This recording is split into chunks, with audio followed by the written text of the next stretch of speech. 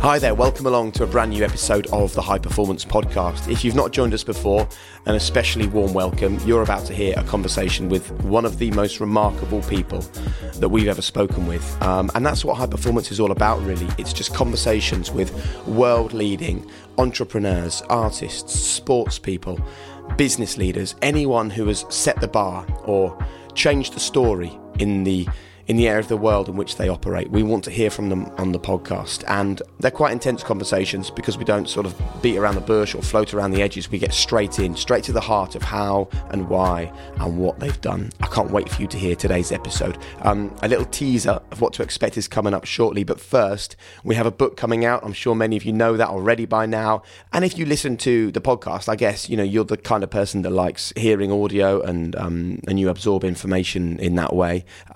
In which case the audiobook may well be perfect for you. All you have to do, if you want to pre-order right now the audiobook for High Performance, Lessons from the Best on Becoming Your Best, scroll down in the description to this podcast, hit the link, and you can order your very own audiobook. As well as that, we are coming on tour in 2022. If you would love to come and join us, we're going to Manchester in December and tickets sold out in about 3 days. So we're going to be coming back to Manchester, I believe, in 2022, but going to a few other cities as well. So if you want to register your interest to come and have a really amazing, we had a meeting this week. Man, we are planning some awesome stuff for our tour. If you want to come and join us on tour, if you want to come and see us live, if you want to hear from a guest live, if you want loads of other big surprises at a live event from High Performance, then go to thehighperformancepodcast.com and register your interest right now. And as soon as I can, I will send you an email with all the details. Right, let's give you a little teaser of what you can expect on today's High Performance Podcast. I think people often are frustrated that they're not getting what they want without actually having clearly defined what it is that they want. And if you just sort of think about a simple method in your mind, ask yourself, what do you really want in life? And then come up with a process for achieving it. Brilliant.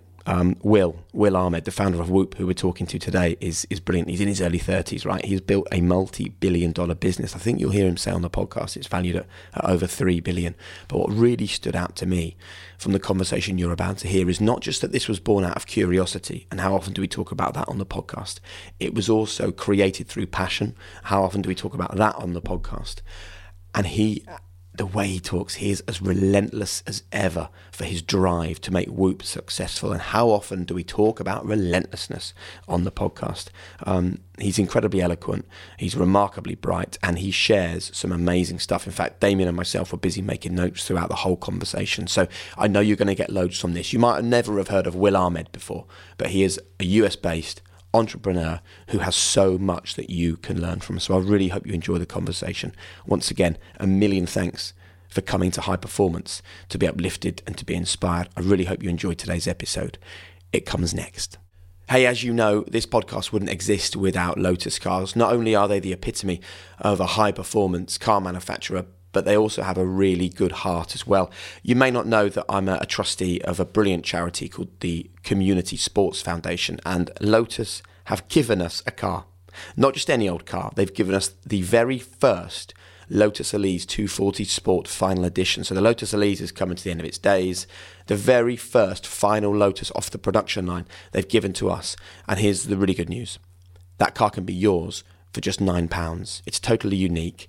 It's totally special, and every single penny of the profits made will be going to directly help people through the Community Sport Foundation, which is an amazing charity I work with. We drive inclusion for people with disabilities, we boost mental health and well-being, we inspire disadvantaged people, we work really hard to engage with our community. And if you would like to get your hands on this unique Lotus Elise 240 Sport Final Edition, you can enter the draw. The draw is actually made very soon, Sunday the 31st of October. So if you want to be involved, all you have to do is go right now to bridgeclassiccarscompetitions.co.uk, or just type in Bridge Classic Cars into your search engine. It'll take you there and you can then enter, and you will stand a chance of getting your hands on that Lotus Elise and at the same time helping charity. So thank you.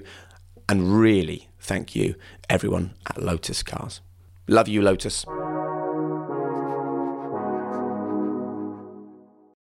Today's guest is a man who seemingly doesn't see boundaries, and if he does, he sees a way around them. He's the son of an Egyptian immigrant. He grew up in Long Island in the United States, but what he actually longed for was to make his mark. Like many people, he graduated from university, but how many graduates actually go on to then create their own business?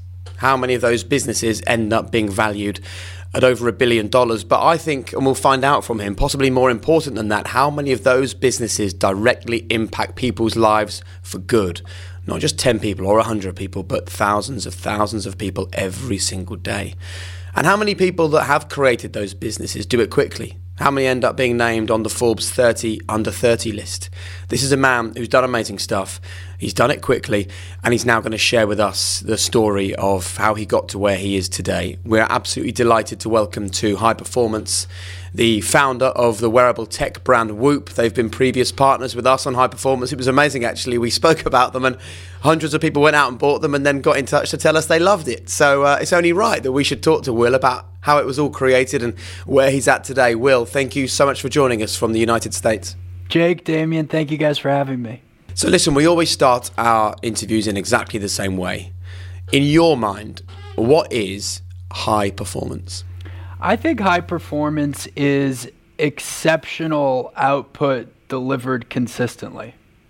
You know, I think at various points in my life when I was thinking about high performance personally, I would view it as sort of a singular thing. Like you have a great result, or you win the game, or you score well on a test, and it's sort of it's an individual performance, right? A singular moment. And the more time that I've spent building a business as an entrepreneur who's trying to perform at a high level, and then also because Whoop works with many of the best athletes in the world, being around really great athletes, the more I've appreciated that high performance is also consistency day in, day out. So tell us where that originally came from then, because I think if I asked the 18-year-old you what is high performance, it would have been different. Can you remember when you first started that journey to learning it's about being relentless, but it's about being consistently relentless? Well, I was always into sports and exercise growing up. You know, I probably played a dozen different sports as a young athlete. I went on to play squash while I was at Harvard, and so I was a competitive college athlete.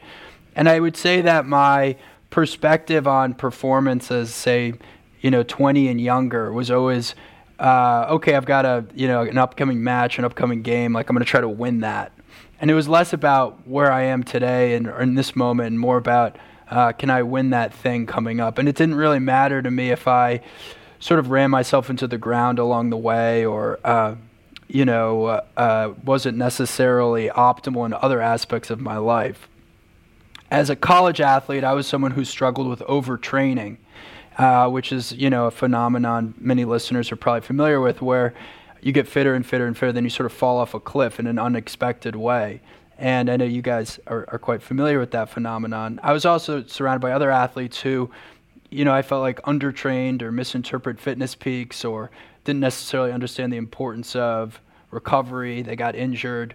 And so at that point in time, I became very personally interested in what did it mean to actually be optimal? What did it mean to train effectively? And this led me down a physiology path. It led me to doing a lot of physiology research while I was in school. I was technically studying government and economics while I was at Harvard, and I ended up spending a lot of time in the science department, which was unfamiliar territory.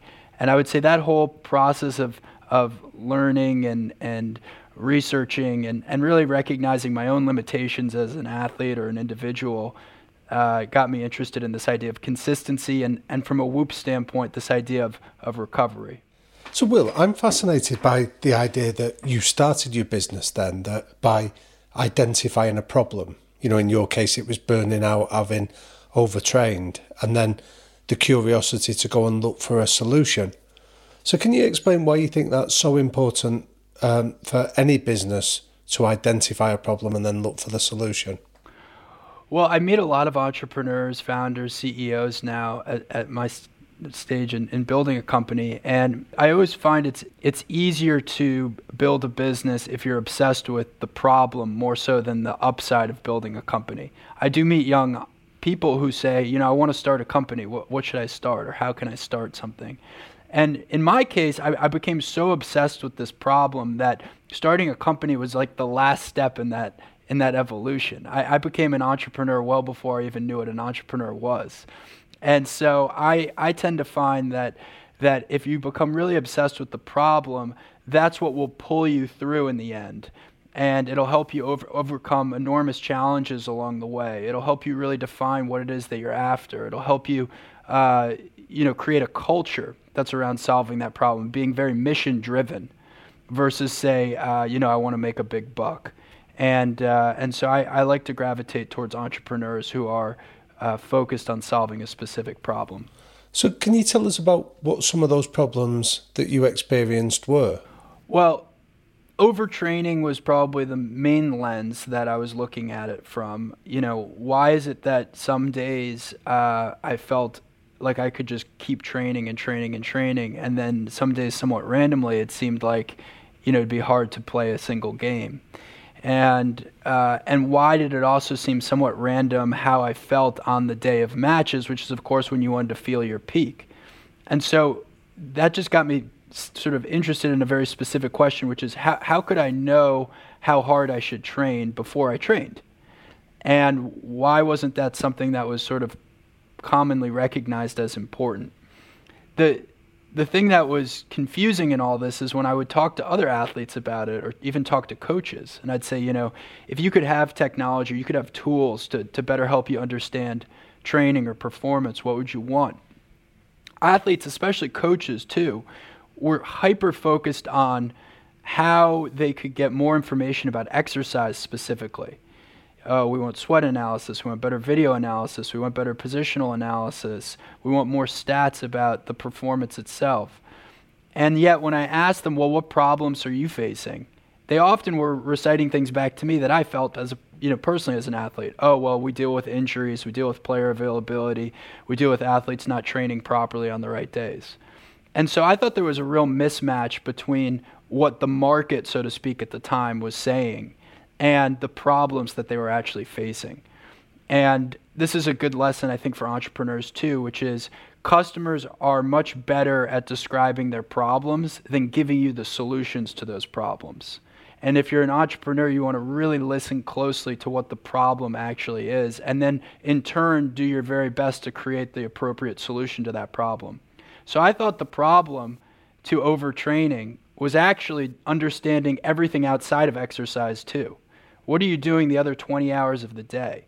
How are you sleeping? How are you recovering? And it turned out that was also going to be a really good way to continuously understand the body and to be able to understand all sorts of things as it relates to health. Let's just make it clear for people, Will, what we're talking about here, which is Whoop, which is wearable tech that you created. Damien and I have been lucky enough to use them ourselves, and the feedback is amazing. So if you're listening to this and you're not aware of Whoop yet, obviously you can find all the information online, but basically you wear it and it tells you your HRV, which is effectively how well you're recovering, so how hard you can train. And then when you do train, it lets you know whether you've trained enough or not trained enough. It measures your sleep, not just how much, but exactly how you're sleeping, the type of sleep you're having. And I remember once I was feeling a bit under the weather, and it came up with 4% recovery, Will. So I woke up and I was due to go to the gym after the school run at 9 a.m. Look at your eyes widened. You're like, 4%? How ill were you? And I was like, I don't feel great. But I just checked my, obviously you go on your phone and you check the feedback from the Whoop band, and 4% recovery. And I was on the phone to my PT and said, not today, because I just need a rest day. So you were a focused, driven athlete with grand ambitions, I'm sure, for a successful sports career like lots of college athletes have. When you got the answer that doing less was the answer, how did you cope with that? Because I think that is an issue that so many people have, not just people in sport, but people in business, people in life, people who are parenting. They feel if they're not going at 100% of the time, then they're letting themselves and others around them down. Well, I think it's a challenge for a lot of hard-driving people. Hard-driving people have a mindset that allows them to push much further than their body's capable of. And often that's a great asset, but it also is in turn what can cause overtraining, fatigue, burnout if you're an executive. And at least for me personally, becoming fascinated by sleep and recovery was a real a mindset shift. It's not necessarily do less when it comes to exercise or strain or even stress that you're trying to take on. I mean, in many ways, I think success is overcoming a level of stress that would break most people. So in order to take that stress on, you need to be really well recovered. And in a way, it got me to think about, well, what are all the ways that I can be better recovered? How can I get more sleep? How can I be more calm in these pressure moments? And that translated much better to a business career than anything else. So what sort of tips then, Will, did you pick up then on how you could maximise that those rest periods? Oof, well, we could go down quite a rabbit hole here. The first thing I'll say for your audience is that sleep is fairly misunderstood. People who have never measured their sleep, if you ask them how much sleep they got last night, they'll say, well, I went to bed at 11 and I woke up at 6, so I got 7 hours of sleep. That's pretty good, right? In reality, they spent 7 hours in bed, right? And as you guys know from wearing Whoop, if you spend 7 hours in bed, that's going to consist of 4 different periods. It's going to consist of the time that you're awake. It's going to consist of time that you're in light sleep. It's going to consist of time that you're in REM sleep and slow wave sleep. Those are the 4 different periods. Now, REM sleep and slow wave sleep are where all the magic happens. Awake and light sleep, you don't really get much credit from those from a physiological standpoint, right? REM sleep is when your mind is repairing, so that's cognitive repair. It's also when you're in a deep dream state. So any high-performing executive, anyone who's got to do, real cognitive work, which is really every human in my opinion, needs to get REM sleep. Slow wave sleep, deep sleep, that's when your body produces about 95% of its human growth hormone. And so there's this sort of misconception that, you're getting stronger in the gym or you're getting stronger during practice. For the most part, you're breaking muscles down that then repair during slow wave sleep. So let's now go back to this person who spent 7 hours in bed. That person could have spent a total of 30 minutes in REM and slow wave sleep, or that person could have spent 5.5 hours in REM and slow wave sleep. Now, that's a world of difference, right? The person who's getting 30 minutes versus 5.5 hours is living a completely different life. I mean, it's so hard to understate the profound difference in those people's lives and the way that their body's recovering and their body's sort of resilience to just take on the world. And a lot of what I've done as an entrepreneur, but also a lot of what Whoop does as a product, is it tries to help you figure out what are all the different things. Could be lifestyle decisions, could be diet, could be mindset, could be training, whatever, that help you optimize the more time that you spend in REM and slow wave. Because again, we didn't talk about spending more time in bed even. We just said, of the time you're going to spend in bed, how do you make it more productive? And I think that's a real key for people. It's not always, just do more of something or do less of something. Sometimes it's taking what you're already doing and making it better. And for sleep, that's been a big focus of mine, and it's something that we work with a lot of high-performing executives on and athletes on. For our listeners then, who want more time in those sleeps that are really good for them, from what you've learned from you and all of your Whoop customers, what are the things that they need to be doing? Okay, so the first one, which is a general one that applies to everyone, is the more consistently you can sleep, the better. So sleep consistency is this notion of going to bed and waking up at the same time. So going to bed at 11 p.m. and waking up at 6 a.m. and doing that almost every day or close to it. Your body gets a physiological boost when you go to bed and wake up at the same time. So even if you're spending less hours in bed, as long as you consistently do them at the same time, you have a positive physiological response. This gets more complicated if you travel a lot. We can get into that sort of nuance. So sleep consistency is really important.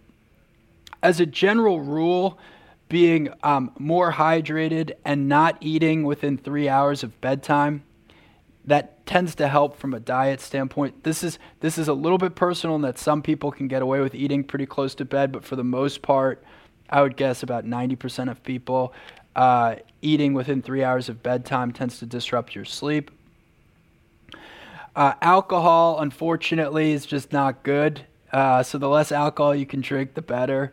If you're going to drink alcohol, it's sort of crescendo. It goes wine, and then clear liquors tend to be better than dark liquors. So there you have it on alcohol. As you get closer to bed, having less blue light.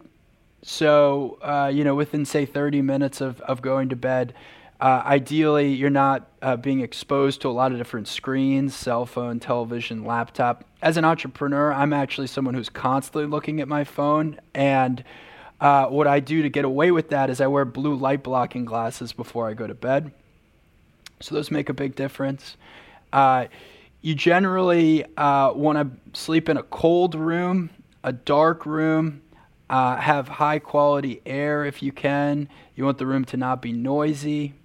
Those are sort of all generally positive things. And then mindset helps a lot. So making sure that you're not getting in some kind of a verbal outbreak with your partner or reading the wrong thing right before you close your eyes. Those tend to not help your overall sleep quality.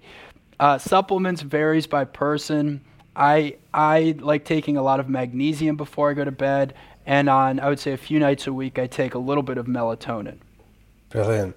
So, and how much of this is consistent with, you mentioned earlier around some of the elite athletes that you're fortunate enough to work with that also use the Whoop brand.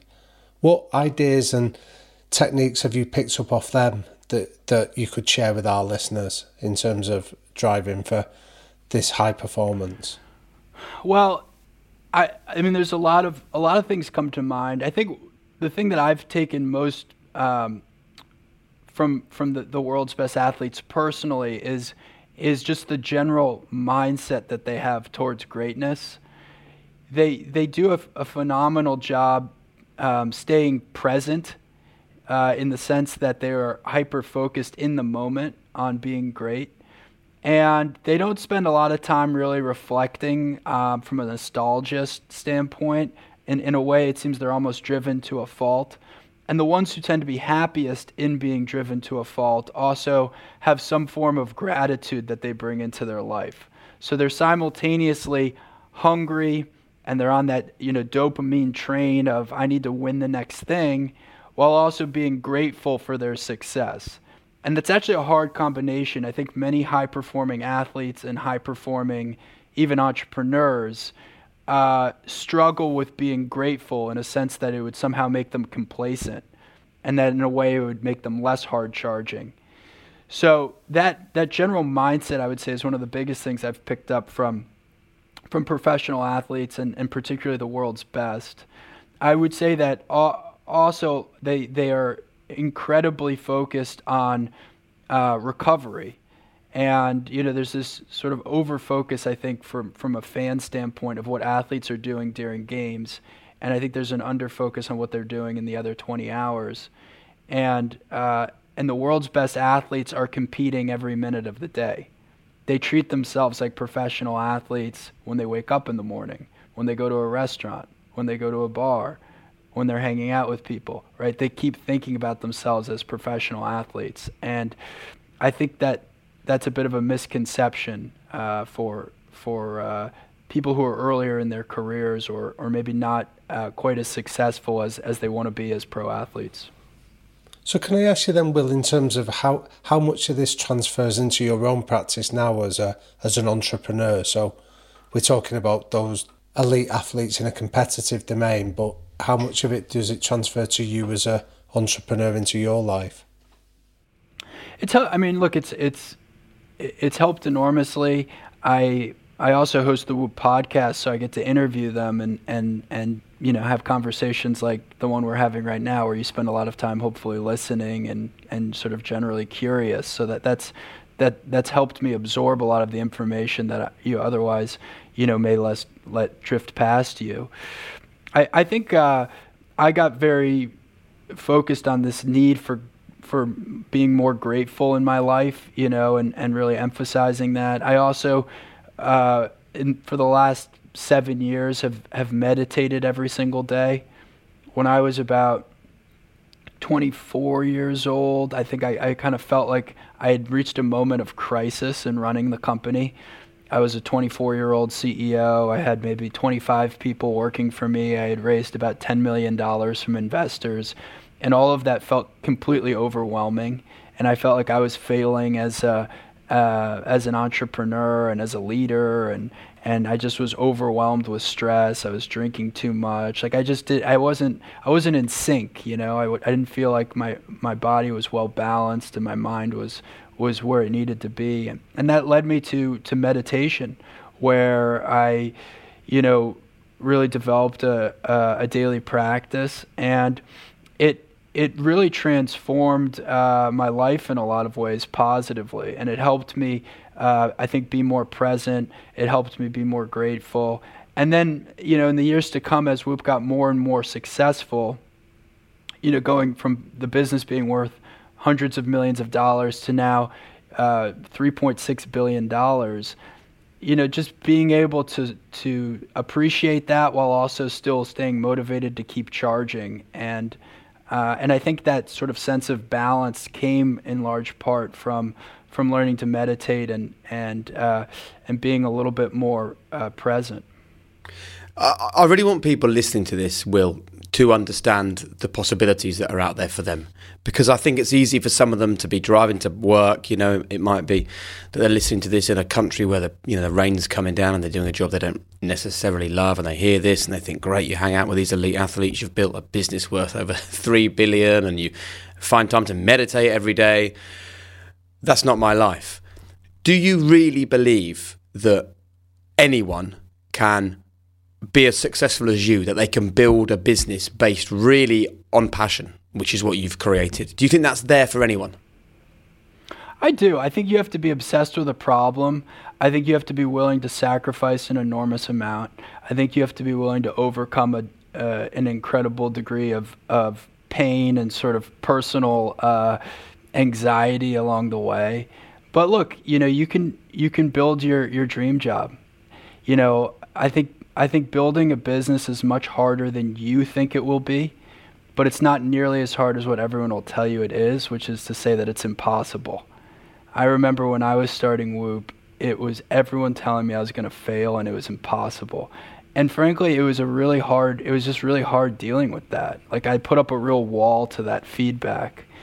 And the truth is, it was just a lot harder, but it wasn't impossible. So I want to pick up on a few things there. The first one is you mentioned about anxiety. What created that? And for our listeners, perhaps more importantly, what did you do to overcome it? Well, you know, I want to be careful not to mix these words too much. There's sort of some combination of anxiety or stress or feeling down on yourself. There's a mixture of that, and even nerves, you could argue. You know, standing in front of 20 people or 50 people or 600 people who now work for you, and they've left jobs elsewhere to come be on this mission with you, right? How do you cope with that? How do you manage that? And for me, it was staying very mission-driven. It was being very honest with myself about what I thought I was excelling at and were areas that I needed to bring in business partners or complementary points of view. It was trying to stay humble about the success that we'd had along the way. And then I go back to, you know, so the whole notion of treating yourself as a professional athlete, being well rested, meditating, exercising every day, you know, having good relationships in your personal life. These things all matter, in my opinion, for how you perform as a leader.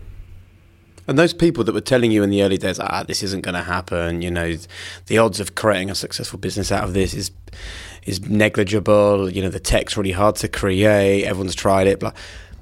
Two things, I suppose. Number one, how did you learn to not listen to those? But also, like, why do we talk to each other like that? What is the benefit of telling anyone at any point that their dream and their great ambition is not gonna be a success? It's like, it doesn't solve any problems for you, and I don't think it does much for them either, you know? Yeah, you know, I think a lot of it came in the form of what people thought was helpful advice. But yes, and therein lies the challenge for young people too. Is they're kind of at a vulnerable stage in their early 20s or even mid or late 20s when they're still thinking about what they want to do with their career, and they're going around asking people for perspectives. In my case, I was also raising capital, so it becomes a little bit more of a transactional relationship, which is why I think many people told me so bluntly they thought I was going to fail. To answer your question, one thing that was that just became a coping mechanism was effectively just putting up a wall to this negative feedback. And there was really two reasons for that. One is that if I actually listened to all that feedback, I don't think I would have been able to get out of bed in the morning because it just would have been overwhelmingly negative. But two, and this took longer to unravel, I, at that early stage in building Whoop, really tied my own individual performance to that of the company's performance. If Whoop was doing well, I was doing well. If Whoop was doing poorly, I was doing poorly. If Whoop was failing, I was failing as an entrepreneur. And that's a super unhealthy relationship to create in your mind. I don't know if it was in part because I was a young entrepreneur and this was really the first thing I had done in my career. It was my first job, if you will. Or if that's something that most entrepreneurs face when they're building a company because they become so obsessed with it. But it was certainly the case for me. And the thing that it takes a long time to realize, and it took me doing work on myself to realize, is that those are really two independent things. There can be all sorts of reasons why your business is succeeding or failing. And if you actually just focus on your own individual performance and just keep thinking about how can I get a little better every single day, independent from what the outcomes of the company, one, you're in a much better headspace, and two, you wake up 10 years later and you're actually now in a position to be running a company of hundreds of people and managing hundreds of millions of dollars and this and that. Whereas at an earlier stage, you felt like you couldn't even manage, 10 or 20 people. Do you know what, guys? I think you're going to find this interesting. We're about to be joined by someone who is competing at the very highest level, just to briefly talk to us about the power of sound. Because on this episode, we're working with Bose and John Lewis for the launch of the new Smart Soundbar 900 from Bose. And as you know, I'm away from this podcast, I work as a sports presenter, and it was the weirdest thing for me for the last 18 months, 2 years, to go into stadiums and not have the buzz and the thrill of tens of thousands of people in there when we're doing our work. And bear in mind, I'm not even the person kicking the football on the football field. I'm just standing there talking about it. And I think if we've learned anything in the last couple of years with the coronavirus pandemic, it's that things that we didn't think were important to us or things that we didn't think gave us energy are actually our energy sources, are actually the ways that we drive ourselves on and inspire ourselves. And that's why really we wanted to work with Bose, because if sound is important, this amazing soundbar they've created is going to make you think in new ways about the experience of enjoying sport, watching it on the television. Trust me, it's spine-tingling, the way that they put the sound into your ears. And I think it's really important that we have a conversation about the power of sound when it comes to sport. I'm so pleased to say that George Ford of Leicester in England joins us now for a quick conversation about the power of sound. George, nice to see you. How are you doing? Yeah, great. Thanks, Jake. How are you? Yeah, really well, thanks. So let's talk then about sound and the importance of sound, whether you're doing my job, standing by the pitch, or watching at home, or, doing what you do and actually playing the sport itself, because we're working with Bose and their Smart Soundbar 900, which I have in my house actually, and it uses amazing Dolby Atmos and immersive sound to take people closer than I've ever felt to being right at the heart of sport. It's exclusive with John Lewis or on johnlewis.com until the end of the year, but I think a conversation about the importance of sound when it comes to sport is definitely one that we need to have. And I just thought it'd be really interesting to have a quick chat with you from a high performance perspective about the impact of sound and what it does to your game. I mean, we're just coming out of a period where you've been playing in front of empty stadiums and things. First of all, how difficult was it to get the motivation and the desire in front of silence rather than a roaring crowd? What was the impact like? Yeah, it was very strange initially, I'll be honest with you. I think the first maybe 3-4 games, it was bizarre. It was just a very hollow feeling, to be honest. And the biggest thing I noticed was the events that happen in a game that usually have a big momentum shift, good or bad, depending on what it is, wasn't as significant as what it would be if there was a crowd there, home or away and things like that. So I think that's why we saw maybe some more away teams performing a bit better, getting better results. It just seemed to even things up a little bit, and it just probably showed how much the game is about the atmosphere and the fans and how that can affect the game as well. And I know, sometimes people will think that we're just, talking about this product because we're being paid to. But honestly, I have this in my house, right? And it is unbelievable. And I think it is, well, it's basically the tech, isn't it? It's the Dolby Atmos and that immersive sound that it creates. I mean, I actually watched a game of rugby. And honestly, like the sound is above your head, or it's over to the left, or it's over to the right. Even in my living room, it honestly felt like I was in the cinema. So I'm completely with you, when you talk about just how important it is for crowds and for sound to be back at sport. I think it's a really interesting conversation, and I guess in some ways losing the crowds for a period of time has made us appreciate them more than ever. And there was another weird thing I noticed both watching rugby and football, is that a big win, like a late try or a drop goal or a late goal in a football match or something, and then the whistle goes, and the players aren't really sure what to do, because normally at that moment the stadium's full, the players stay on the pitch, they congratulate each other, walk around, and it was like some of them just sort of stood there and they were just like, what do we do? We just walk back in now? What do we do?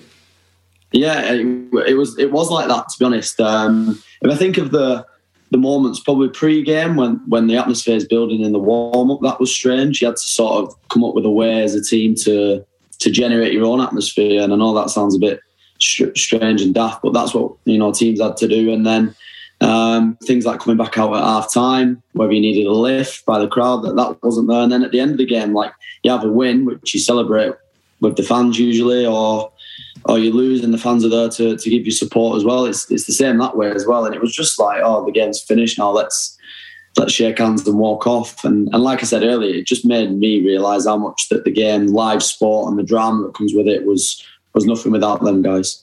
Is there a value as well, though, at times in silence? Like, I'm just thinking about a huge game for England and it's all swirling around you, all the madness, and then you've got a kick, like a really important kick. What do you want at that moment? Do you want silence, or does the silence kind of take you out of your flow, if you like? Well, I think we get used to coming up with like processes or individual things for kickers, especially to try and deal with the atmosphere and the crowd and everything that comes with it, to put yourself in almost like a little bubble. Yeah, when the heat of the game's going on, the crowd's going mad. Like, I use my breathing especially to try and bring me back to what's important, and that's the process of the kick, rather than thinking what's just gone on in the game or what could happen next. So I use my breathing especially to try and get myself in that sort of state. But when the crowd wasn't there, it was like I still tried to do the same process, but it wasn't as significant. It was, look, you still need to calm yourself down and get yourself in a place to kick, but it was obviously a lot more demanding to do it in front of a crowd when they're either on your back or supporting for you. And I just want to talk to you then about when the fans are loud and when it drives you on. Can you remember a sort of a moment or a game or a specific incident on the rugby field where you feel like that cacophony of noise from the fans has made a genuine difference either to your performance or the result of a game that you've played in? Yeah, there's one game that really sticks out. I think it was the Six Nations in 2014. I know that's a long time ago, but we went into that Super Saturday on the last day of the Six Nations. We played France at Twickenham, and the other results meant that we needed to win by 27 points. And I think the game ended up 55-35. It was an unbelievable game to play in, but the crowd, the atmosphere that day at Twickenham, we just went for it as a team. We knew we needed to score points. We attacked, we scored tries, we let a few in at the same time. But the way they drove us, the way they kept us going until the very, very last play of the game where we could have scored and won the game, and unfortunately didn't. But it just showed that even with 27 points, which is quite a bit to make up, when you've got a stadium like that with a support full of English fans behind you, it shows that anything's possible. Listen, man, thank you so much for talking to us, and very best of luck with whatever the rest of the season holds. And if you love the sound of the Smart Soundbar 900 from Bose. It's exclusively with John Lewis until the end of the year, and you can check it out at johnlewis.com or your local John Lewis store. No worries. Thank you, Jay. Oh, I really enjoyed that. That was like a sort of mini high-performance podcast episode with George Ford, who is a brilliant rugby player for both Leicester Tigers and England. He's at the absolute top of his game. And to hear him talk about the importance of the crowd when it comes to his rugby career is a good reminder to all of you that when you're at an event, make some noise, make those players, make those competitors feel it and hear it. And if you can't be at the event, then the Smart Soundbar 900 is going to make you feel like you are there. It will have a real impact on the way that you enjoy watching not just sport, but anything when it comes to audio, whether it's music or anything else. And you can get the Smart Soundbar 900 at johnlewis.com or head to your local John Lewis store. It's exclusive to John Lewis. So thanks very much, Bose. Thanks to George. That was fun. I'm Sandra, and I'm just the professional your small business was looking for. But you didn't hire me because you didn't use LinkedIn Jobs. LinkedIn has professionals you can't find anywhere else, including those who aren't actively looking for a new job, but might be open to the perfect role, like me. In a given month, over 70% of LinkedIn users don't visit other leading job sites. So if you're not looking on LinkedIn, you'll miss out on great candidates, like Sandra. Start hiring professionals like a professional. Post your free job on linkedin.com/people today. Even on a budget, quality is non-negotiable. That's why Quince is the place to score high-end essentials at 50 to 80% less than similar brands. Get your hands on buttery soft cashmere sweaters from just $60, Italian leather jackets, and so much more. And the best part about Quince, they exclusively partner with factories committed to safe, ethical, and responsible manufacturing. Elevate your style without the elevated price tag with Quince. Go to quince.com/upgrade for free shipping and 365-day returns. So tell us then, Will, how do you stay humble when you're so successful as you are now, and how do you stay optimistic when things weren't so good? What were some of the specific techniques you use? Well, one very key technique was just visualizing what I expected the business to do or to grow to. In a lot of cases, especially with the product, building the technology for Whoop, if people aren't familiar, was very hard, and a lot of what we were doing or did had never been done before. So there was an existential question of, can we actually build this? And that for an entrepreneur is scary, and you also have to manage a team around overcoming challenges. And you have to have this sort of mindset that there's no such thing as a failure along the way. You're sort of just finding new ways that it didn't quite work the way you expected, right? You're constantly reframing things in your mind towards what that end goal is that you're visualizing towards. And I recognize now, looking back on this, some of this came somewhat naturally to me, and it was just sort of my coping mechanism for moving forwards, despite feeling pressure or feeling overwhelmed.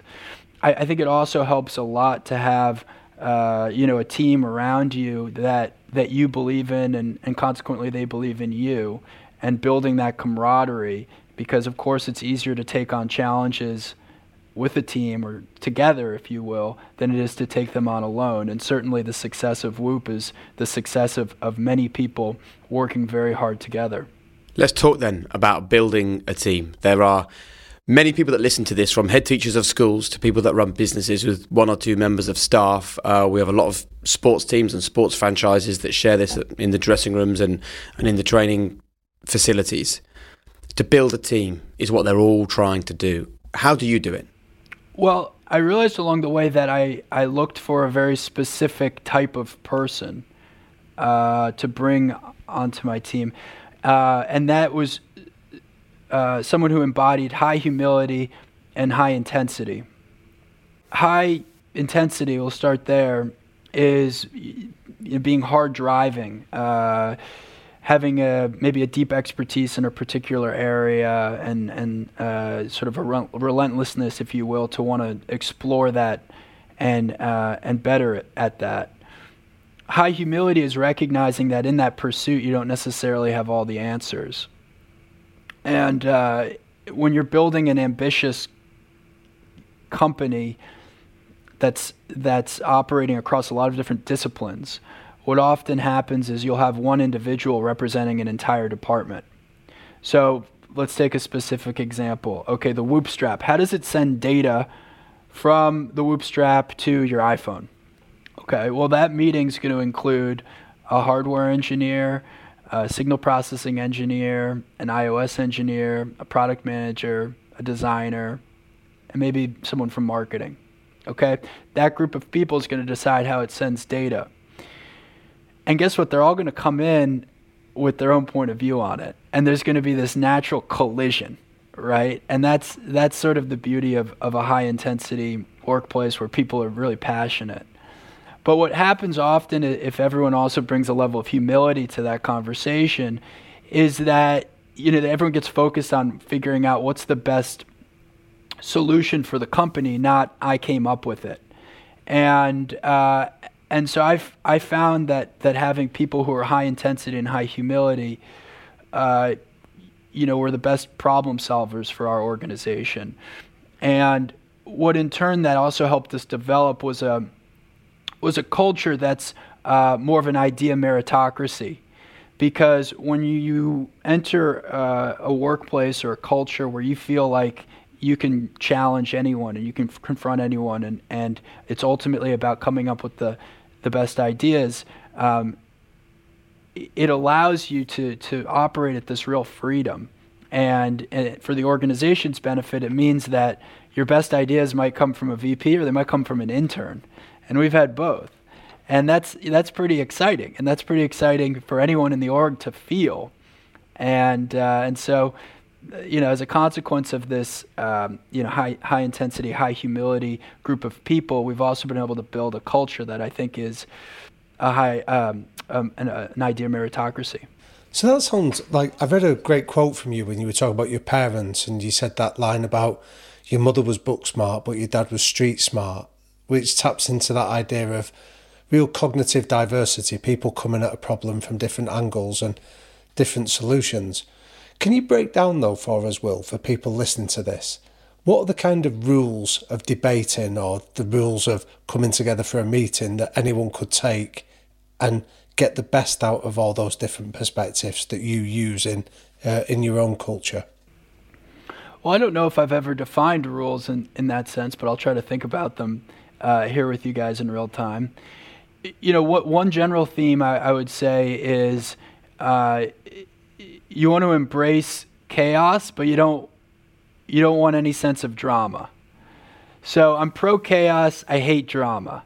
And that's one very key point of view, I think, if you're going to have a debate culture, which is that you're going to allow people to be bouncing off each other. You're going to allow there to be this collision, but it's not going to get personal, and it's not going to be about the politics of an organization or who's going to get promoted or who feels this way or that.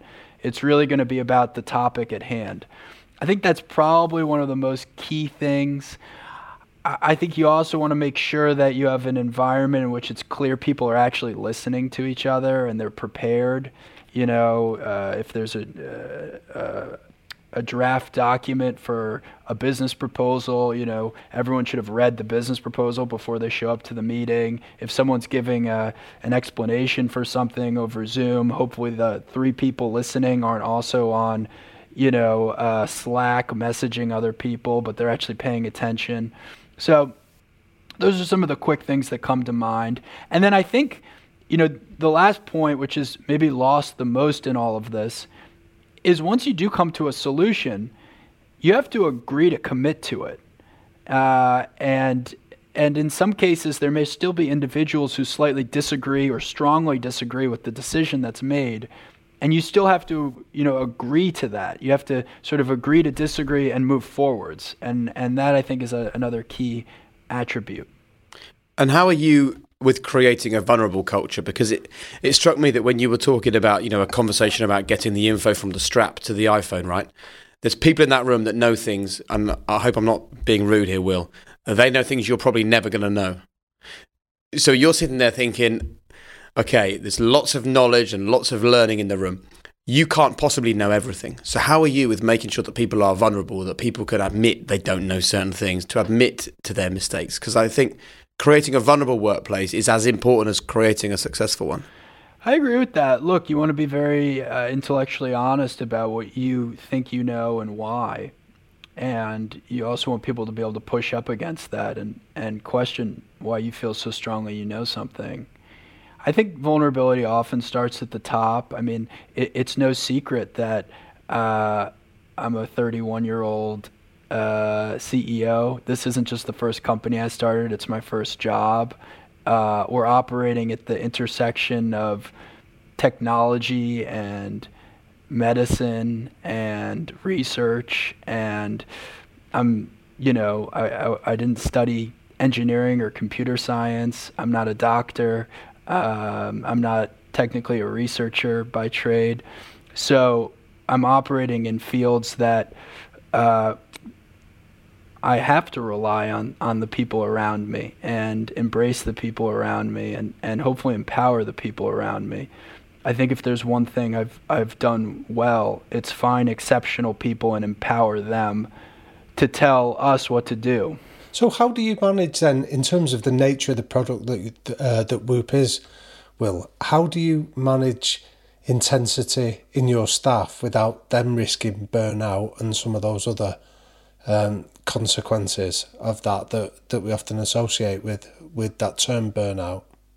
Well, you build it into the culture. I mean, Whoop, for example, has a sleep bonus.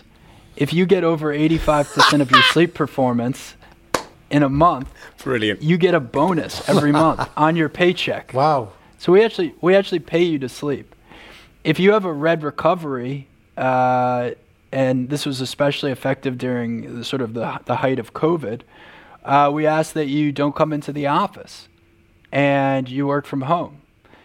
People who have red recoveries, they either may be getting sick or they may be at greater risk to get sick. So it's in their advantage and others to stay home.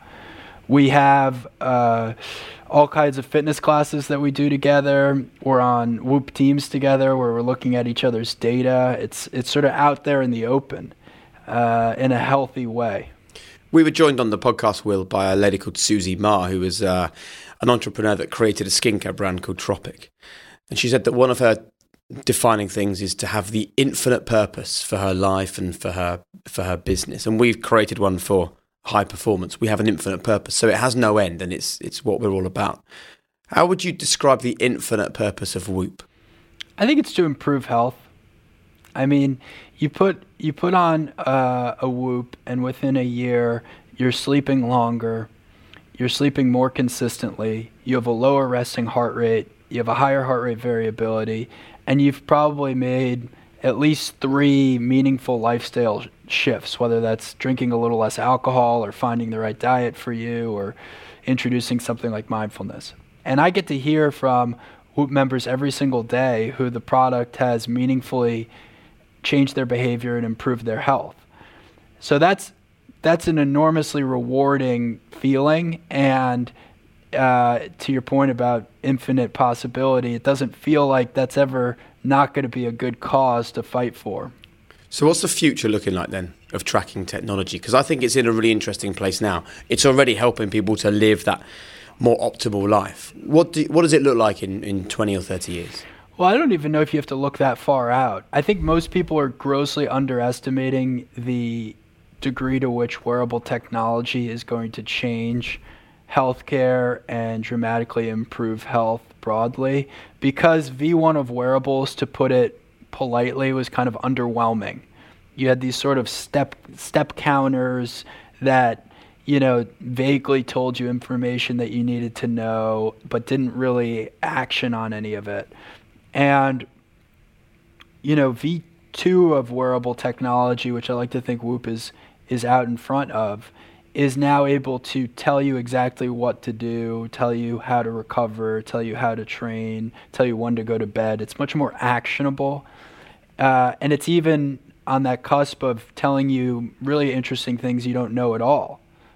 For example, tens of thousands of people on Whoop discovered they had COVID-19 through their own Whoop data, before they actually got tested, right? That's a pretty profound recognition. We've had people on Whoop realize they had different diseases because their data was so off that they went to go see a doctor. We've had people on Whoop literally go to the ER because they realized they were having a heart attack because of their Whoop data.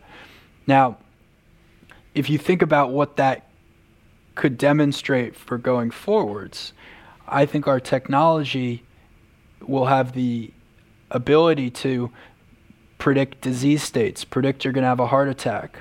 Forget going to see a doctor on a random day of the year for an annual checkup. How about you need to go see a doctor in the next 15 minutes, right? Like, how game-changing would that be for you and also for the healthcare system? I mean, the healthcare system, especially in the United States, is totally screwed up.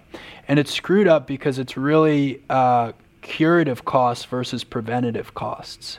And when you can shift curative costs to being preventative costs, the whole system changes. And I think wearable technology, and I expect Whoop, will play a big role in that shift. So when Jake and I have interviewed other entrepreneurs similar to yourself then, Will, like one of the things we notice is that they always have an organisation that complies with what we call the T-shirt law, the idea that they communicate what their business does on the front of a T-shirt so everyone can understand it and buy into it. So what's the T-shirt law for Whoop then that you can get this out to even more people and understand those benefits you've just shared with us? Well, our mission at Whoop is to unlock human performance. So pretty straight and to the point, especially for this podcast. What that also means is, how do you change your behavior to improve your performance? How do you make just true health improvement part of your performance? But ultimately, human performance in that context is living a healthier and longer life. We're going to move on in a minute, Will, onto our quick-fire questions at the end. But I just keep coming back to this same thing while we're talking, which is I really want people listening to this to understand that they might have this great desire to run a business, be an entrepreneur, be better at the job they have, be better parents, whatever it is. And it's almost like, from what you've learned, from the athletes you hang out with to creating tech like this, adopting the habits now for living where you want to be in 6 months or 6 years is the most important thing, rather than kind of waiting until that success comes and then go, right, now I'm going to live like a successful person. Now I'm going to put my body and my mind at the forefront of my thinking. It's the total opposite, isn't it? Yeah, that's such a good point. It goes back to the beginning of the conversation where we talked a little bit about consistency. Making a slight shift and then doing it consistently for a long period of time has unbelievable compounding benefits. I mean, for me, just meditating 20 minutes a day, but doing that every single day for 7 years, it completely changed my disposition and my attitude as a leader and the way I thought about my own life. And that's just 20 minutes a day of doing something versus nothing, right? And it's helped me grow into being a successful business leader, or being able to be a successful business leader. I think there's so many great examples of that. We talked a little bit about how you can do that with sleep.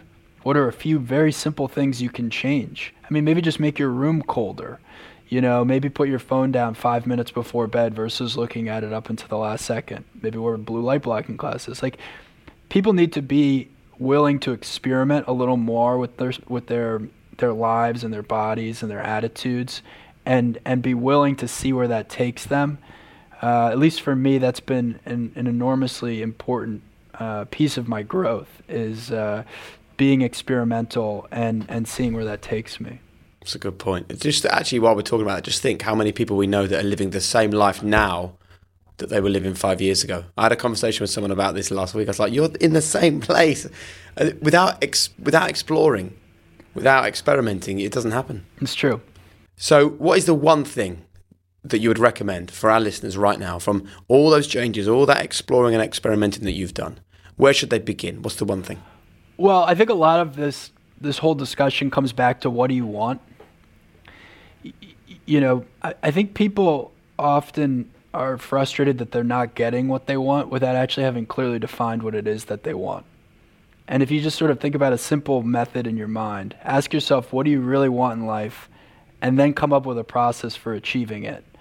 And without the first step, it's hard to come up with the second or assess the second, as obvious and simple as that sounds. I experience this a lot with entrepreneurs who come to me saying, we're frustrated about this, and this, and then we're trying to build this business. And I say, well, what do you actually want for the business right now? What are the 3 things that you want? And if that's not well articulated in your mind, it's a little bit harder, I think, to find a process. If you said, look, I want to lose 20 pounds. I want that. Okay, boom, let's come up with a process for that, right? So I think that having a clear definition in the moment for what you want is core, because there's a lot of sacrifices that may also come from that one thought or that one need. I think I read somewhere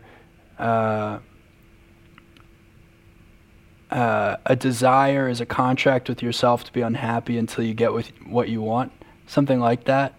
Now that's a little depressing, but it's a helpful lens to think about how many desires do you actually want to have at one time.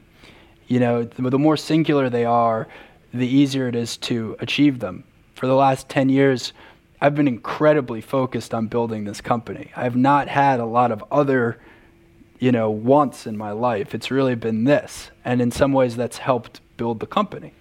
So one of the things that I've heard you speak about as well then, Will, is the idea of focusing on stopping doing things, almost having a stop doing list as much as a start doing list. And that fits in with this idea of a singular focus. So how important is it that you regularly sort of clear the clutter from your life, and how do you go about doing that? I think it's critically important. I mean, a lot of destructive behaviors you'd hope you could stop.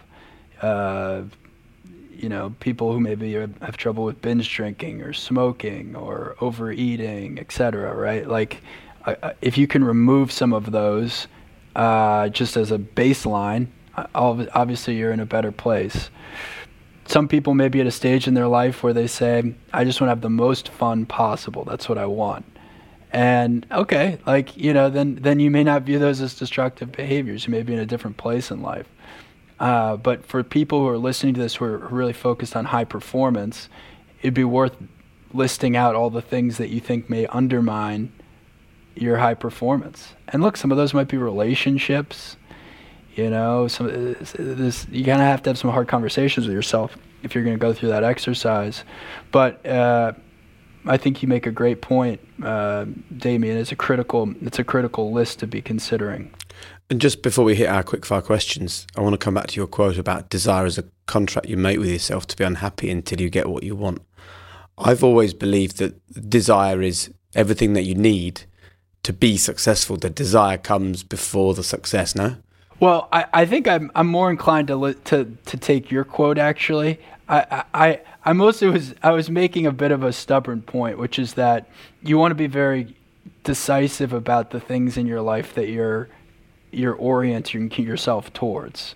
And I think for the most part, desires can be highly motivating. They can be very clarifying.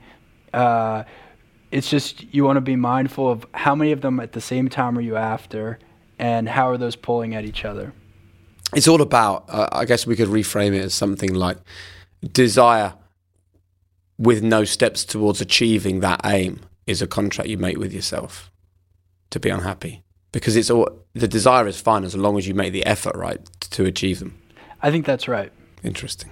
So if we can go into our quickfire round then, Will. We normally finish our interviews with a series of quickfire questions. So the first one is, can you list the 3 non-negotiable behaviours that you and the people around you must buy into? Well, we talked about high intensity. I think that's critical, being hard driving, relentless. We talked about high humility, the recognition that you don't have all the answers. And I think I would add, from a team standpoint, a sense of loyalty, a commitment to one another, that you're in it together and you're going to persevere together. Nice. Well, if you could go back to one period in your life, where would you go and why? I would say right here now. The big focus in the last 10 years for me has been on being present and the importance of being present. And I think the more present you get, the more fulfilling your life feels and the better you perform. So right here, right now. How important is legacy to you? Legacy in the sense that I've helped build products or teams that live on well past me, I would say quite important. I like the idea of being able to create things from scratch and have those things be contributing value well beyond my existence. Legacy from the sense of who was Will Ahmed. I don't know. I haven't thought enough about that, but I guess I like the trajectory that I'm on, and I'm mostly focused on kind of keep going. The last hour has been full of brilliant takeaways and lessons for our listeners. If you could recommend, though, one book or maybe another podcast series, apart from your own, obviously, which you're welcome to plug again, or a TV series, something that you've absorbed that made a difference to you that you'd love to pass on to our listeners. Well, I'd love to plug the Whoop podcast for a second. The one thing I'll say about having done a podcast, and I'm curious if it's the same for you guys, is the process of actually interviewing people for an hour is a really important process for learning how to listen. You have to be incredibly present, as you guys have been, and you have to really listen. And so for me personally, having gone through that exercise of doing a podcast, I said we'll do 10 and see how it goes, and now we're on, 130 or something. And but just having gone through that process of having to really listen to people and think about what they've said and ask follow-up questions, because as you guys know, depth is kind of where all the magic happens. That's been an incredibly useful process for me personally. And so this is a slightly different answer to your question, but I would encourage people to think about ways in their life that they are forced to listen to people really deeply and to ask questions and follow up on them and think about them. Yeah, I think the thing for us with creating high performance is you realise everyone has got something of value for somebody else. And I think we all just live in this world, don't we, where we float past everyone. And actually, if you stop and engage them and really, as you say, get to the deep stuff, really understand what motivates them, it's magic. Magic for so many people. 100%. So the final question then, Will, is what's your one golden rule for our listeners to live a high-performance life? I think it's combining purpose with consistency. Back to your original point of what is high performance, I think it's exceptional output delivered consistently over time. A lot of my life has been learning that and wrestling with that, and especially as an entrepreneur, being someone who has the same consistent performance every day and being a predictable outcome as a result for the rest of my team and my investors and my shareholders and our customers. Maintaining that consistency, I think, is so key. It's brilliant. Thank you so much for taking the time to talk to us. I'm always very aware when we have these conversations with someone like you that has built a business valued at over $3 billion that it's very easy for people to listen and think, well, that is so far away from where I am in my life. And I don't want people to think we're having this conversation because anyone can then just go and do that, although, the possibility is there. I think that the lesson here for people is that it's not about that end goal and that big moment. It's about the everyday, tiny, small details, the little processes. If you can get those right, you might build a $3 billion company, but you might just be happier or healthier or able to run after your kids a bit longer in the park. And that in itself is well worth doing, Well, yeah, and to your point, those numbers are also a little misleading in the sense that I was struggling more with running a $10 million company than I am now with managing a multi-billion-dollar company. And I think a lot of the theme today was, what are the little things that you're doing to grow into a larger role or to become a slightly better version of yourself? And so for me, it was putting a lot of those practices in play, and then the business in a way actually followed. But it's not, don't feel like because you're having a hard time running your two-person company that you have no chance of being able to build a big business. A lot of it is getting comfortable in that moment so that you can then grow into it. There you go. Everything you now find easy, you once found hard, right? For sure. Will, thank you so much. Thank you, Will. That's been incredible. Damien, Jake, thanks for having me, guys. Damien. Jake. What a bright guy, hey? I loved it. I thought it was really good, really stimulating, brilliant sort of insights into just somebody that started with a passion, identifying a problem, and then seeking through curiosity and intensity at really innovative solutions.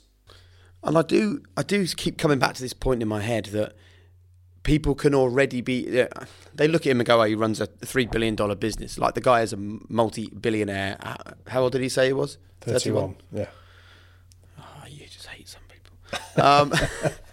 He's got that at that age. And it's very easy for people to go, well, he obviously now can live a life of a billionaire.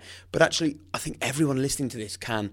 When he spoke about looking at your daily routine and just changing tiny things, and I was thinking, yep, I could do that and that and that, putting your phone down a bit earlier, eating breakfast when you normally skip it, spending 5 minutes extra talking to your kids about their day, trying to be present in the moment. None of those are things that are suddenly unlocked when you've created a multi-billion-pound business. They're just things you can do at any time. Well, how many of our guests have spoke about brilliant basics, like Sir Ian McGeechan said, remember from when Phil Neville back in Series 2 spoke to us about Eric Cantona, that phrase, the endless repetition of simple acts was what he did, and even now we're listening in Series 6 to an entrepreneur telling us about the endless repetition of consistent acts lies at the heart of high performance, whatever it is we do, whether it's going to bed at the same time, whether it's being responsive to messages. It's all about that repetition of doing the same thing over and over again, just really well. What he said at the end was interesting as well, wasn't it? That he was struggling more running a $10 million business than a $3 billion business. And I think sometimes people look at their lives and they think, well, look, if I'm finding this tough, I'm not worth anything more than this. I'm never going to achieve any more than this because this is difficult enough for me. But that message from Will is the total opposite of that. Yeah, again, I think it's a really powerful point that he's making there, that sometimes what we anticipate, he said it, didn't he? The idea of starting a business is often more intimidating than the realities of doing it. Our brain can trick us into assuming that we're not capable of something or we won't have the resources, when the reality is just doing it. We'll often find the resources when we really need it. Yeah, I really enjoyed that, Damien. Thanks ever so much. Thanks, Jake. Loved it. Top man. Natalie. Hi, Natalie. Hi. This is one of our favourite parts of any high performance episode, where we get to speak to someone who has got in touch with us to say high performance has made a difference. Natalie, are you cool if I just start by reading out what you sent us on Instagram? Absolutely. Go for it. Sweet. So Natalie said, this may seem really dramatic, but I just have to let you know that the High Performance podcast has changed my life. After listening to the amazing show with Michelle Mone, it's given me clarity, confidence and inspiration. And get this is worth a round of applause, Damien. Last week, I won Businesswoman of the Year for my business that I set up in May 2020 with my husband. I still can't believe it. Thank you for everything you do and for every inspiring episode. They make a huge difference to people's lives. Amazing work. Thank you to everyone involved. Of course, we'll pass your message on to everyone involved, Natalie. But I just think it's so important for other listeners to kind of hear stories of people that are going through a similar experience and listening to high performance and feeling the impact. So, has changed my life. That is a big statement. Can you explain how and why? It is a big statement and it is a little dramatic, but that's honestly how I feel. And I just had to tell you guys, because honestly, I cannot thank you enough, because listening to your podcasts have honestly positively impacted almost every aspect of my life, in terms of my parenting, being a wife, in the business world, of course, and just me personally. I feel like I've gone such a massive personal growth and on a journey. And honestly, I can stem it right back to listening to that very first podcast. Now, I am totally out of the loop and I've only just got into the podcasting world over the last few months, and just so happened to start listening to you guys. And it was honestly the best thing that I've ever done. And the first one I listened to was the Michelle Mone podcast. And it was like a switch was flipped in my head or in me.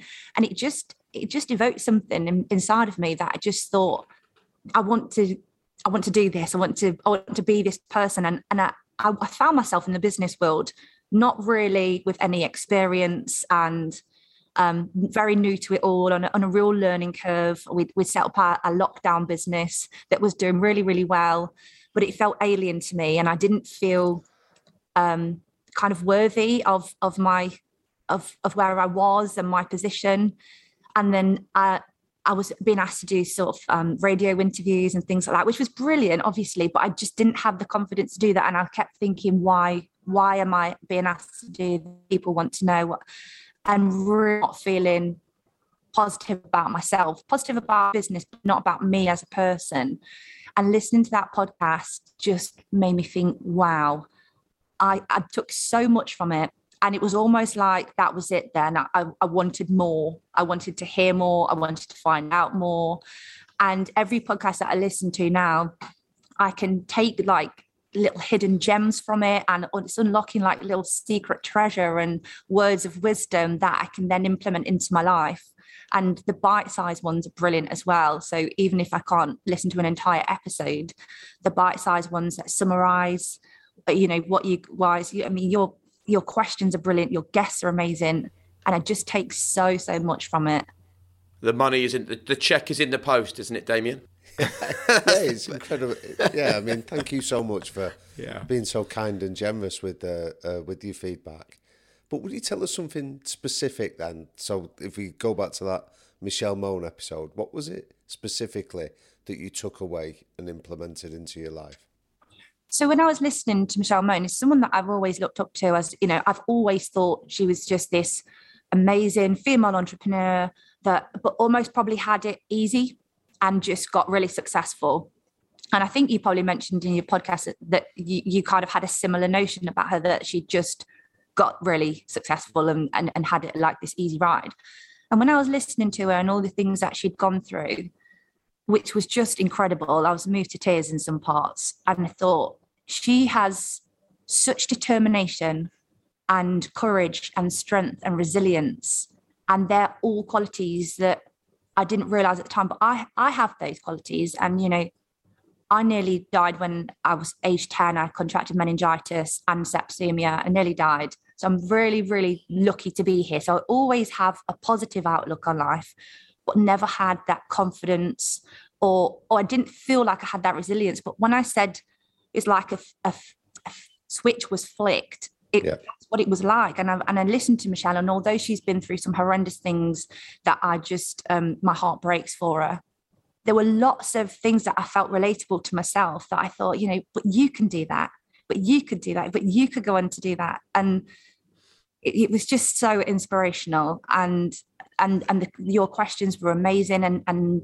And she was just brilliant. And it just really encompassed everything about a female entrepreneur that I thought, you're on this journey already, have some belief, have some confidence, and just go for it. Because if Michelle can do it, you can, Natalie. I love that. It's a bit like that story, Damien, about the fish in the sea, and one fish swims past another and says, lovely morning in the ocean. The other fish goes, what ocean? Yeah. Because often we're in something, we don't realise we're there. And this is relevant not just to Natalie, but so many people listening to this podcast, Damien, is that they're already doing the things that they don't believe are high performance. But then they listen to our guests and realise, oh my goodness, I'm in that now. It's just that imposter syndrome is sitting there on our shoulders going, you're not good enough, you're not worthy, you're never going to achieve it, other people are better. Silence that voice and amazing things can happen, right? See, I was nominated for this award in May and I felt embarrassed. Why is that? I thought they'd made a mistake. So when I got nominated for this Businesswoman of the Year, I thought, how embarrassing. They've made a mistake. They're going to contact me and say, oh, not really, it's not you. And then when they didn't, I just felt that I was having to try and justify it because people saying, oh, congratulations. And I just felt mortified. No, that's not, I shouldn't really have it. So that was in the May, and started listening to the podcast around June, July time. And then by the time the awards ceremony came round, I already felt like a winner. And this is going to sound a bit cheesy and a bit cliche, because I'd actually realised that, whatever happens, you do deserve to be a finalist. And that was such a switch of mindset from initially being nominated and feel completely embarrassed and undeserved of it, to then think, you know what, well done for getting to this point because you really deserve it. And that was such a huge shift for me in my mind. And I don't want to come across as arrogant or anything like that. More having that belief in myself. And I said to myself on that night, just having that switch means that you've already won. So regardless of what happens with the actual physical award, and don't get me wrong, it was lovely to win, but for me, I'd already had my own personal victory. And what was it, Natalie? You made that comment earlier on that you felt that it had had an impact on you as a mum as well. What sort of different changes have you noticed in that regard?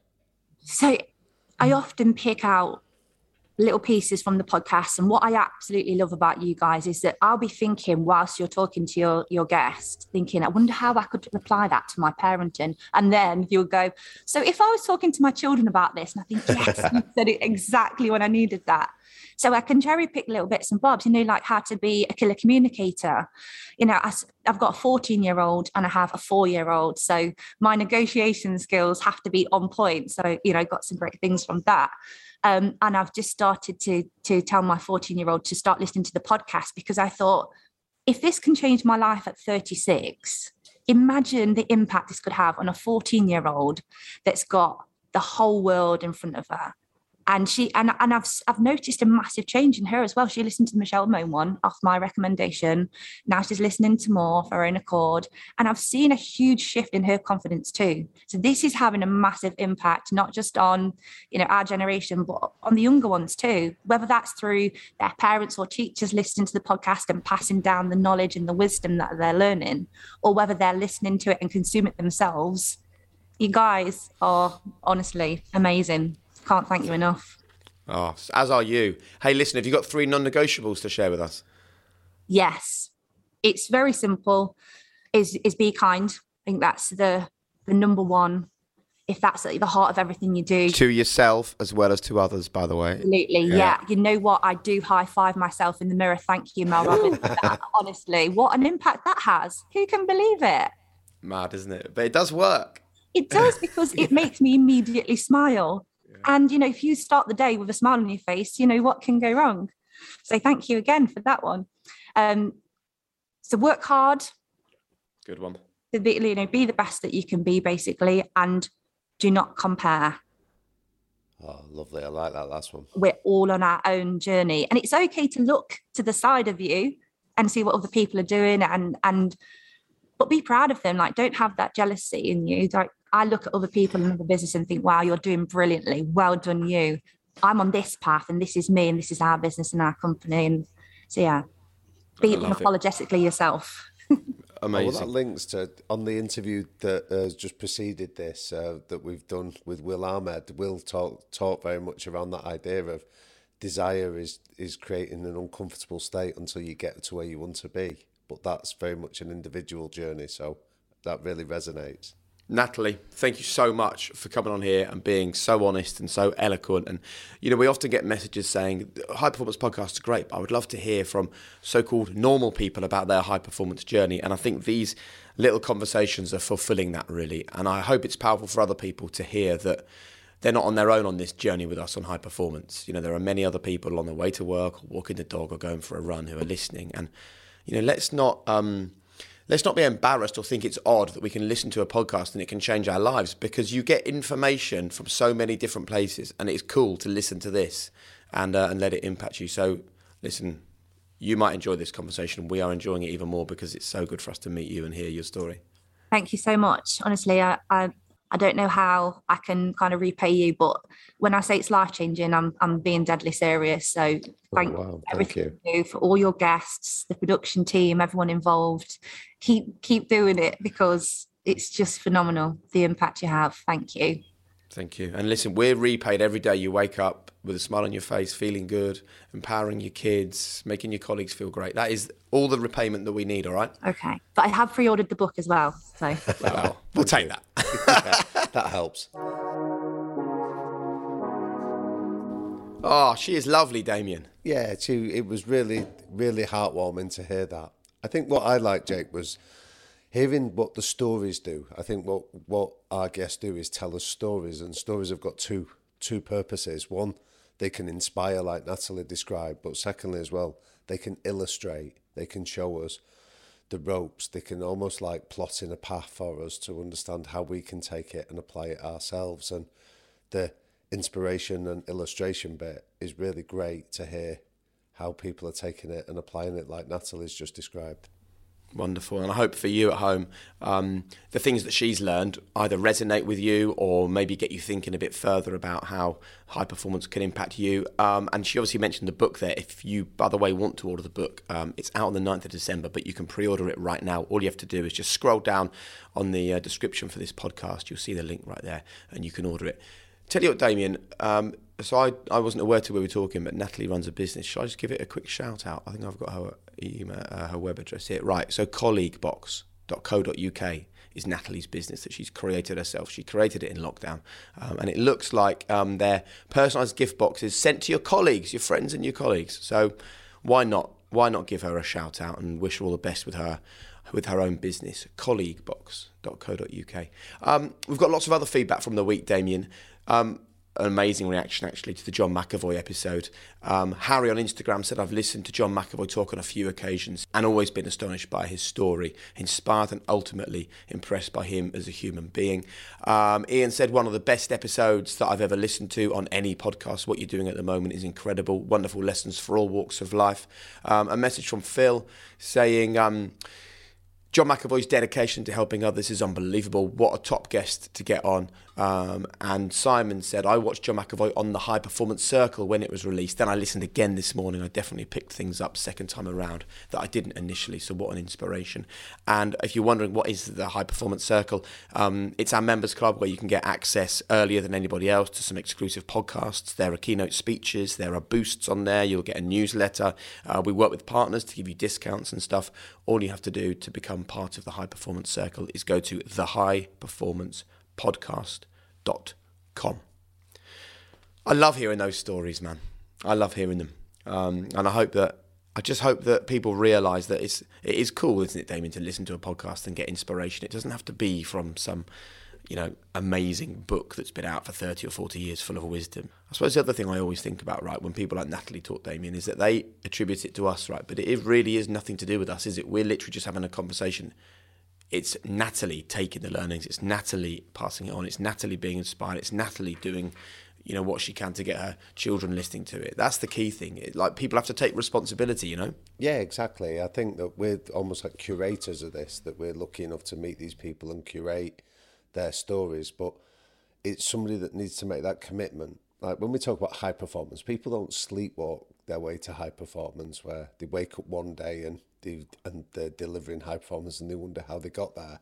They've had to make a decision that they want to go after it, and the decision to listen to the podcast, the decision to open their mind, the decision to take a learning from it and apply it, that all has to come from the individual. And that's the key bit that I know we both emphasise an awful lot on this, that we're incredibly lucky that we get to do it, but it's people making that choice to take it and apply it is the real difference.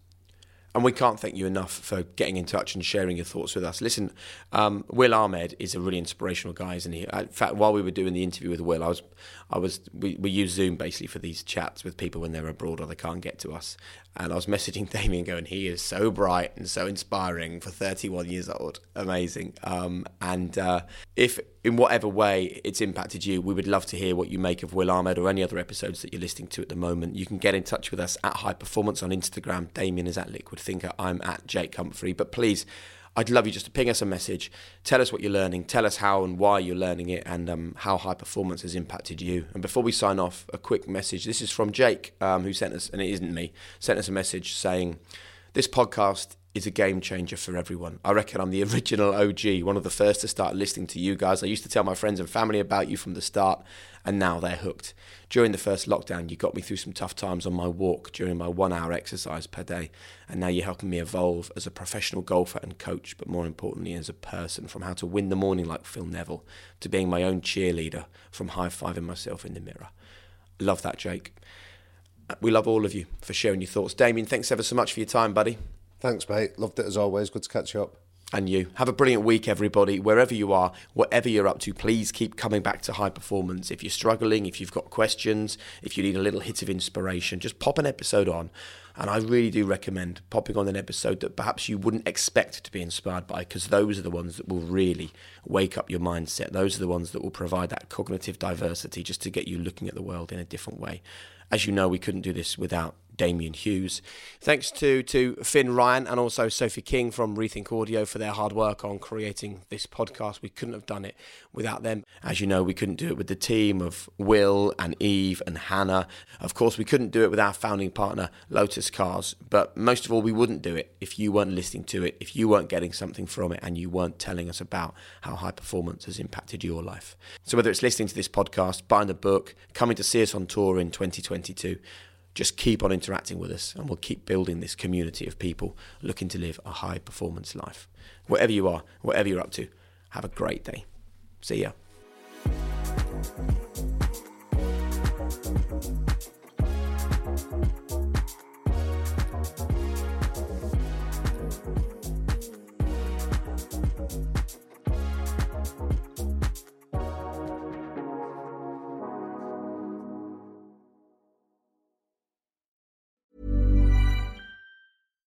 Hi, I'm Daniel, founder of Pretty Litter. Cats and cat owners deserve better than any old-fashioned litter. That's why I teamed up with scientists and veterinarians to create Pretty Litter.